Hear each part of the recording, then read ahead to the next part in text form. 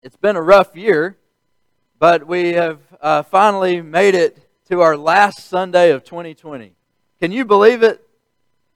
Was there a time in the year that you thought we might not make it to this Sunday, the very last Sunday of the year?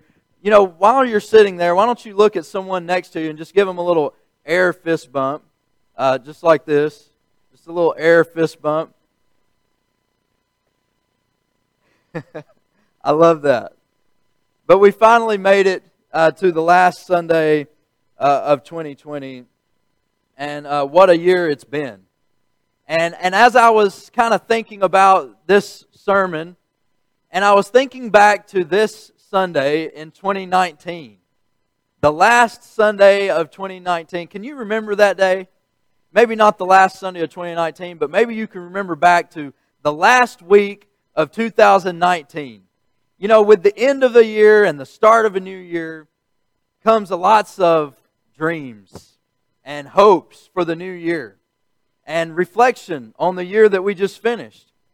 Now, when I think about what I thought about coming in 2020, at the end of 2019, you know, I kind of struggle to remember exactly what I thought, but I can tell you this, I didn't expect what we got. That's for sure. I didn't project what came to actually be. It's not what I expected. 2020 has been very different. You know, I went back and looked. You know, at the end of a year, there always comes podcasts, blogs, video blogs, radio broadcasts, news stories of people thinking about the new year. And I went back and looked up some of those. And I want you to hear this.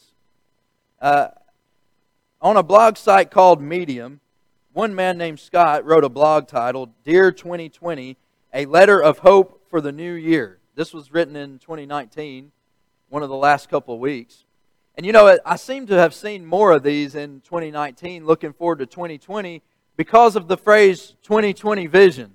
You know, that was the trendy thing at the end of 2019 was 2020 vision and looking forward to 2020. And so I saw a lot of people who were trying to get their ducks in a row and reprioritize and get things right. And this guy, he wrote a letter of hope for the new year. And he started the blog like this. Just listen. It's kind of comical because it's also kind of sad, just thinking about what did come. It says, Dear 2020, welcome to the world. We've been anxiously awaiting you to see what you'll bring. You have all your life before you. Here's what we're hoping you can do. This is talking about 2020. Your predecessor, 2019, was okay, but we're not sorry to see him go. Listen what he said about 2019. He threw a lot of trials at us that drove many past their breaking points. We hope you will be better. He goes on to say, show us what it means to be human again. Kindness and empathy got a little lost in 2019. We don't blame him, but something is wrong. Show us what it means to be human again, how we should treat each other. Show us we are all the same no matter what color we might be or where we live. Teach us how to live by the golden rule again. And listen to this. He wrote, we spent too much time in 2019 looking for ways to disagree with each other. Help us remember that there can be more than one right way to do something and that it doesn't help anyone if we insist on our way. Now, someone in 2019 writing that as a hope or a wish for 2020. And another blog post, an article written 2 weeks ago at the end of 2020. So fast forwarding a year from that one. This is someone else that wrote, Dear 2020, when we ushered you in on January 1st, we were filled with hope, gladness, and excitement. Looking forward to 2020. Wow. Our expectations, our hopes, our dreams don't always go exactly the way we hope that they will. And did you feel that way at the end of 2019? Full of excitement, hope. Did you feel that way? Because the end of the year brings lots of reflection of what you're leaving behind and what you're stepping into. And we come to this place. We come to this very place where we were a year ago, looking forward to 2021, looking forward to what many see as a blank canvas of a new year. with hopes and dreams. And I kind of feel like the 10 spies in Numbers chapter 13. So I want you to get your Bible out. Turn to Numbers chapter 13 and 14. That's where we're going to be this entire lesson. In Numbers 13 and 14. That's the fourth book of the Old Testament. So go ahead and turn there. I want to catch you up a little bit as we get ready to talk about this lesson. Because I do feel like, for many of us, throughout this year, we've been right in there with the 10 spies. And we'll get there in just a minute. So if you go back to Genesis and Exodus, we find that where we're at, Moses has gone in and rescued the people of Egypt. The Israelites who were enslaved in Egypt. God's people were enslaved. And Moses was chosen as the leader to go in and bring them out of Egypt and into the promised land. And he does just that. And after he goes in and he gets them out, and God sends these plagues upon the people of Egypt to show His power and His control. And then they come out of Egypt and they get to the edge of the Red Sea. You remember that story? They get to the Red Sea. And you'd expect the people, after everything God has done, to say, wow, God's got great power. God has been with us the whole time. God's going to get us across the sea. But is that what happened? No, it's not. Instead, the people complained. Did God just bring us out here for us to die? Did God bring us out here to die in the wilderness? And then God parts the Red Sea in one of the most amazing stories in the Bible. And they walk across on dry land. The water collapses on the Egyptians. And they go across and they're in the wilderness again, trekking towards the promised land. Pretty cool, right? You'd think, okay, that God has shown us His power. He's shown us that He's going to be with us. But what do they do instead? They say, oh God, we have no water. We have no food. Did you just bring us out here to let us die in the wilderness? They keep on and keep on complaining. But what does God do? Time and time again, God provides food. He provides water. He provides protection. He provides every single one of their needs. Every one of them. And now in our story, we get to the long-awaited place. The promised land. They're on the brink of walking into the promised land. And God has done so many things to show them His protection and His care. And they're standing on the edge of going into the promised land. And God says, look, Moses, I want you to send 12 spies, one from each tribe.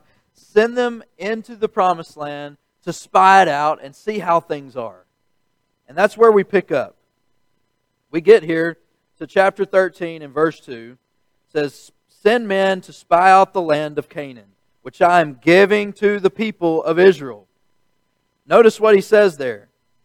I am giving it to the people. Jordan did an awesome job preparing our minds for Lord's Supper and talking about all those gifts that we just got.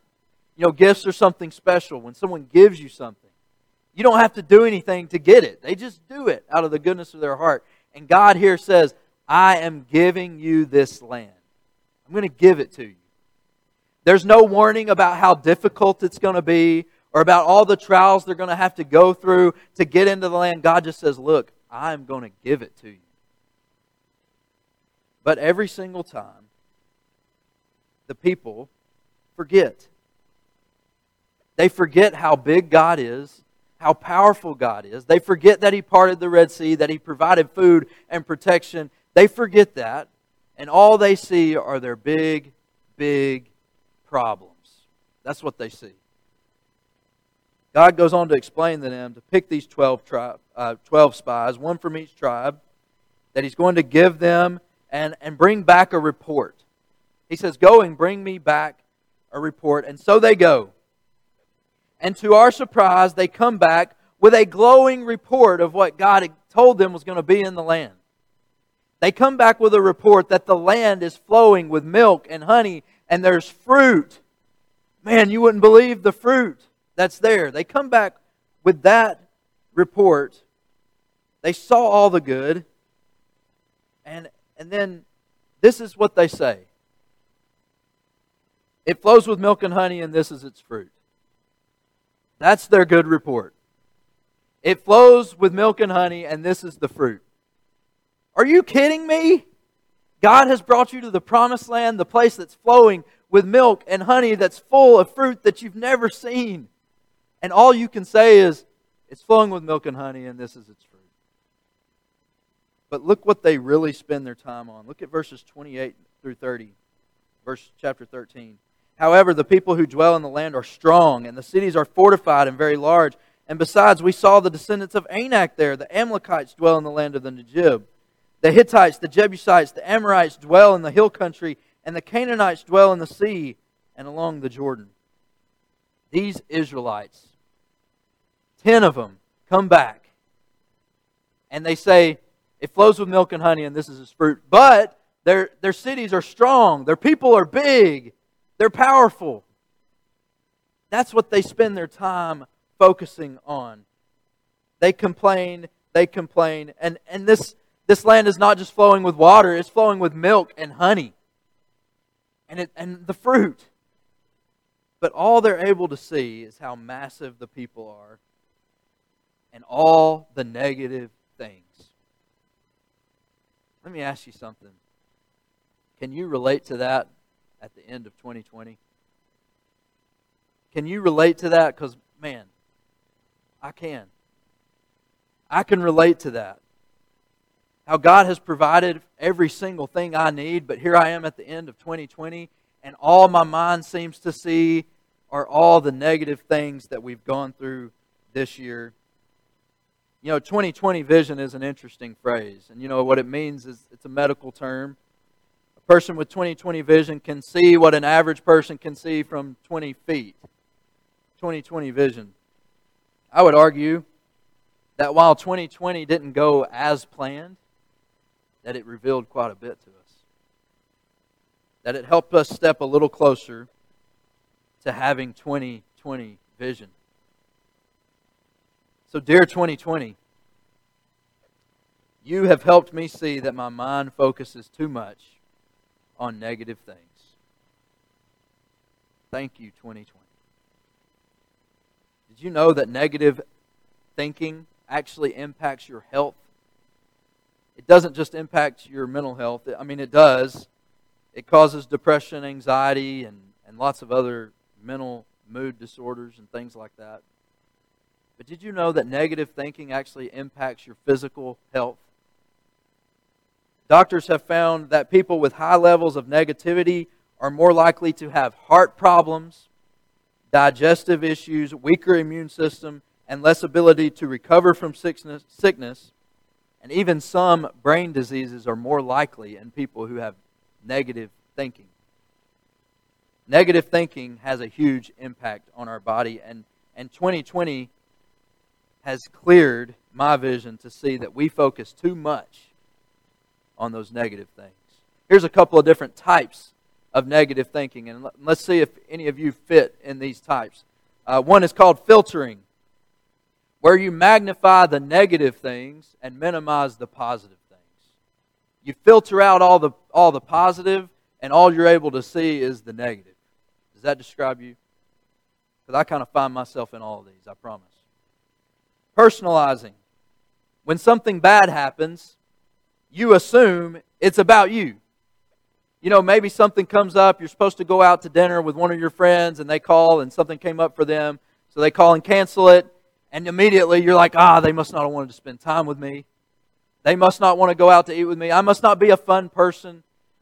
They must not like me and my family. Maybe they just didn't want to be with me. Personalizing. Catastrophizing. You automatically anticipate the worst.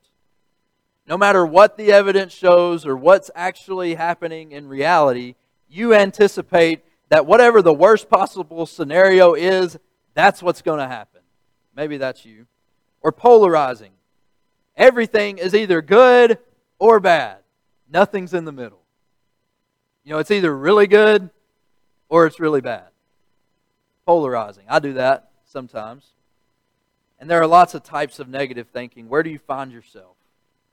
And do you find yourself focusing too much on those negative things than on the positive? These are pretty common forms, and I guarantee that you find yourself in one of them. There are even more forms of negative thinking. These are just a couple that I'm focusing on today. And Some people's personality tends to be more pessimistic.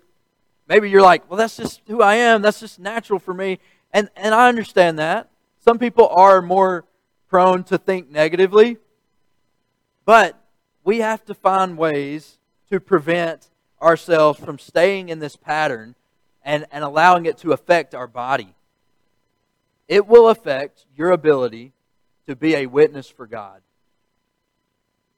Your negative thinking can affect your ability to be a witness for God and to make an impact on the lives of the people that you come into contact with every single day. And these Israelites, they were catastrophizing every single thing that happened to them as they marched to the Promised Land.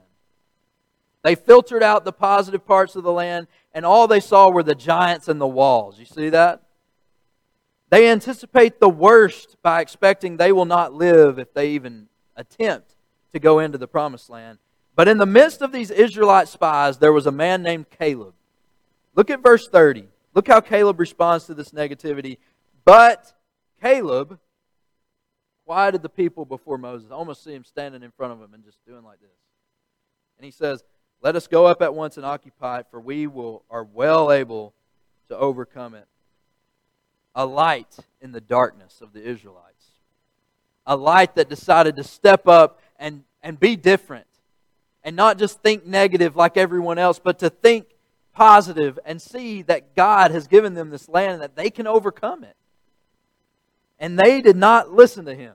Can you believe that? No surprise there, right? These negative thinkers, they didn't listen to the positive guy. They didn't listen to him because he was thinking, their negative thinking was just too loud. They believe, verse 31, they are stronger than we are. Verse 32, the land through which we have gone to spy out is a land that devours its inhabitants. And all the people that we saw in it are a great height. Look at verse 33. And there we saw the Nephilim, and we seemed to ourselves like grasshoppers, and so we seemed to them. Nobody listened to Caleb, and they cried out because of it. If you look in chapter 14, the first few verses 2 and 3, look at verses 2 and 3.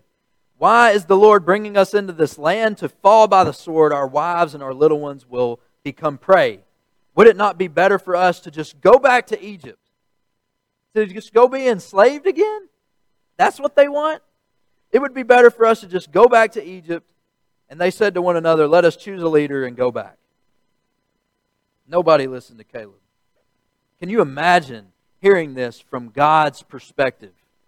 After all He has done for them and bringing them to the brink of the Promised Land, and all they say is, guys, Moses is not our leader. Let's pick somebody else. Let's go back to Egypt. It's better for us to be enslaved there. And this ain't the first time they've said it either. Can you imagine the slap in the face this is for God? Is this the kind of thing that God hears from us every single day? Even though He's provided so many things for us, yet we still stand there and doubt Him and don't have faith that He can bring us through something? What negative thinking are you buying into that you need to get rid of ASAP? Don't give in to the negative thinking and the negative posts on social media. Don't do it.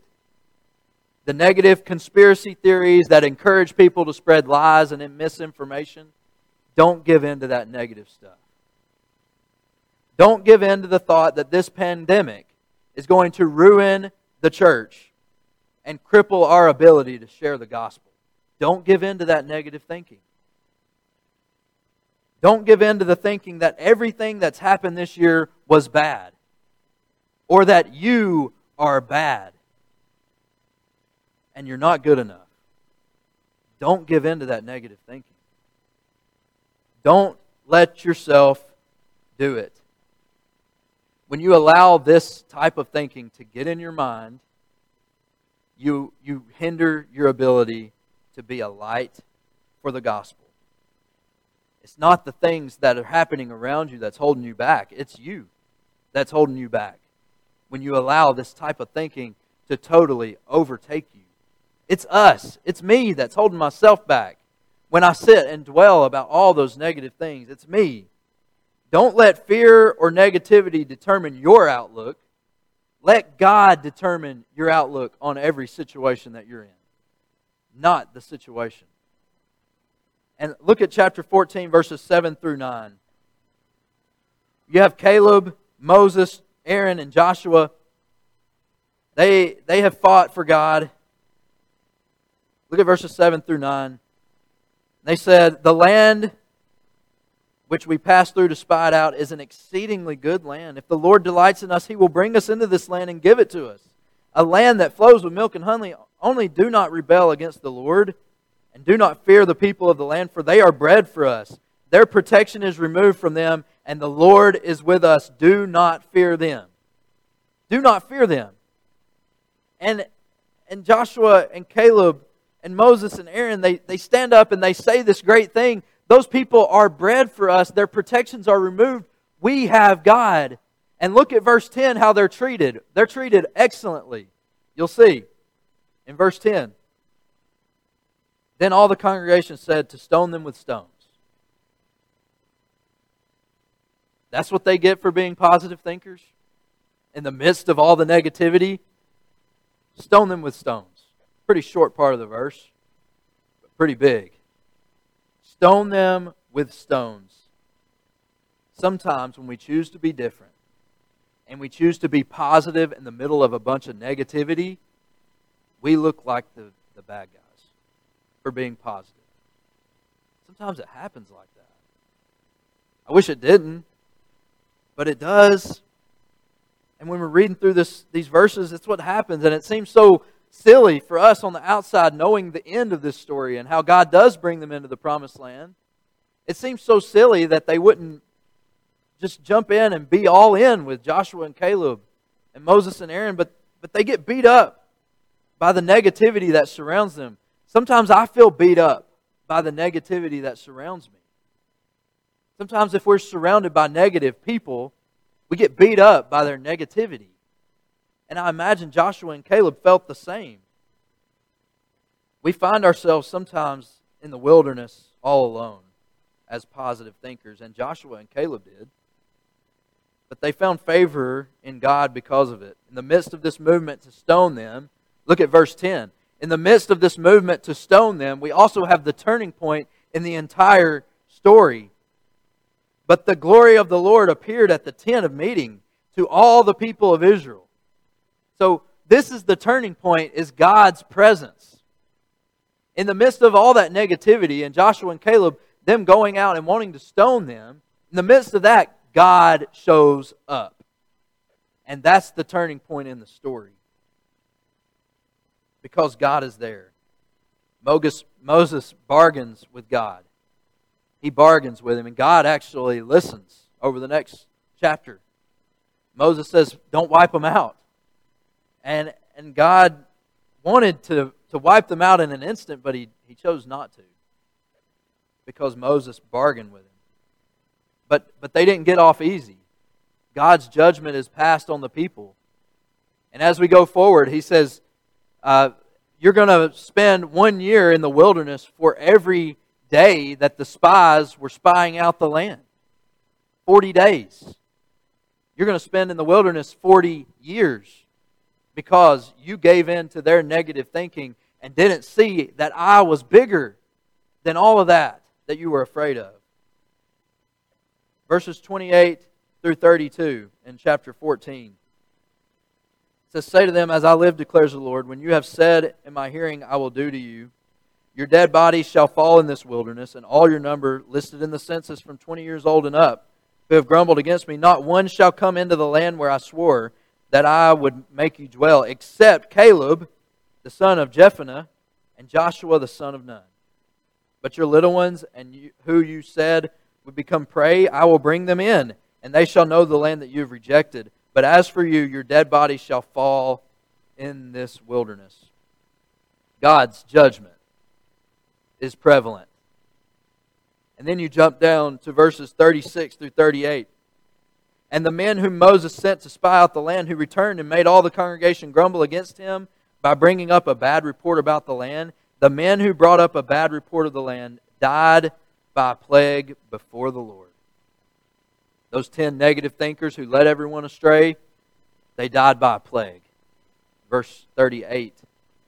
Of those men who went to spy out the land, only Joshua the son of Nun and Caleb the son of Jephunneh remained alive. They were literally killed by their negative thinking. And you know, this isn't just a charge that was given to Joshua and Caleb to be positive in the midst of negativity. It's a message to us. If you turn to Matthew chapter 5, this is teaching that Jesus taught when he says, "You are the light of the world. A city set on a hill cannot be hidden." He says that in Matthew chapter 5, verses 14 through 16. And he says, "In the same way, let your light shine before others, that they may see your good works and glorify your Father in heaven." That's not a charge to Joshua and Caleb, to Moses and Aaron, to the 10 spies. That's a charge to you. And when we go about town or go about work and all we spew is negativity, we ruin our light. Our light is hidden because all we see is negative. But when you pull that top off and allow yourself to be a positive thinker in the midst of all of that negativity, that's when your light shines. That's when you become different than everyone else. That's when you're different than those people who you're around. And so here we are at the end of 2020. And I say, dear 2020, thank you for showing us that God works in the midst of disaster, calamity, and unrest. That God is overall, even when we are hurting and struggling ourselves. Thank you for revealing our priorities and helping us to see God more than ever. And when I look into 2021, I say this: dear 2021, may we be driven by faith. May we be driven by faith in a God that's always there, no matter what's going on. And this morning, I wonder if some people here have been caught up in that negative thinking. And you've allowed your faith to be hindered because of it. Your witness has been hindered because of it. And you need to put that negativity away and go back to God. And I also wonder if some are here and are ready to do the most positive thing you can do and enter into the blood of Christ. Enter into a deeper relationship with Him. And allow His light to shine in you in the middle of a dark, dark world by being baptized into Christ. If you have any need, please come forward as we stand and sing.